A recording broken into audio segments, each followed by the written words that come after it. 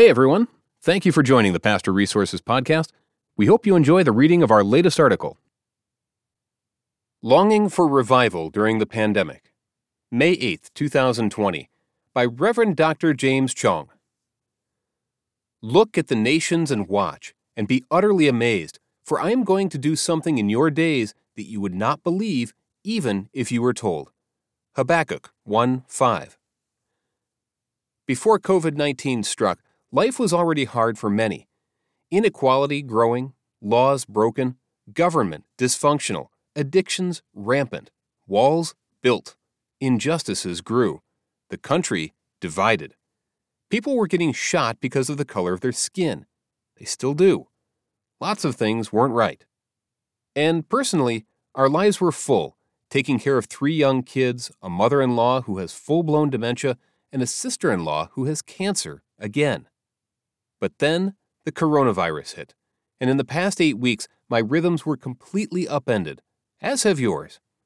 My kids aren't going back to school this academic year. Our work and faith communities went online. We're still taking care of our parents and extended family. We're in lockdown, and who knew that life could change so fast? These are rough times. In a time like this, selfishness, fear, anxiety, or despair creep up on us. But could it be possible, as God told Habakkuk, that he might be doing something in our days that we would not believe, a completely unexpected thing? Pandemics have hit us before. In 165 AD, the plague of Galen ripped through the Roman Empire, possibly the first appearance of smallpox in the West. Marcus Aurelius, the emperor himself, fell to the plague. He spoke of caravans of carts and wagons hauling the dead from cities. It is estimated that 1/4 to 1/3 of the empire perished during this epidemic. Then, less than a century later, in 251 AD, a measles outbreak, where at its height 5,000 people were dying a day, ravaged the lands.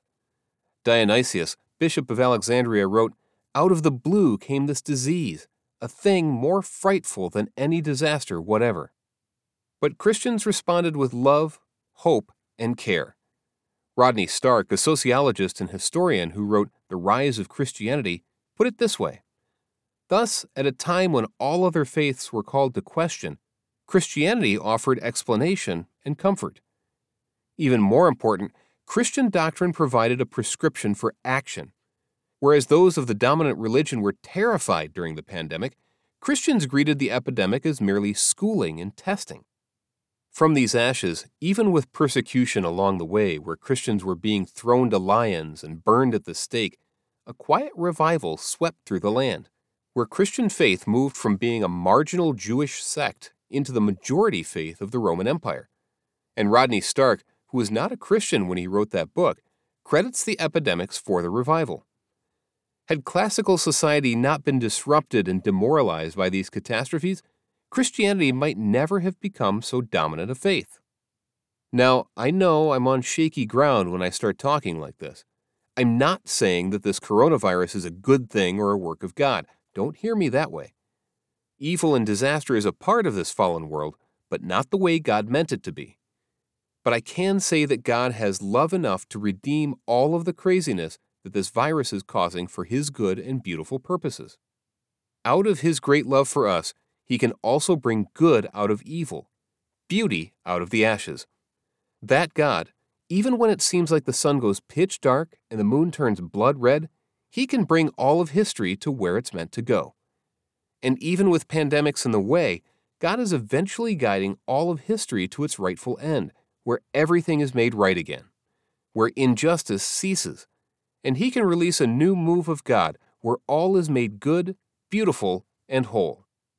What if God wants to use this pandemic to wake us up, to show us again that there are more important things than what we had already been chasing? What if, like He has in the past, He might use times like these to start revival in our day? And in this way, we have hope. This coronavirus cannot stand in the way of the Spirit of God. COVID can make life hard, even downright miserable, but it cannot thwart what God has in store. Even our selfishness, fear, anxiety, and despair do not get the final say.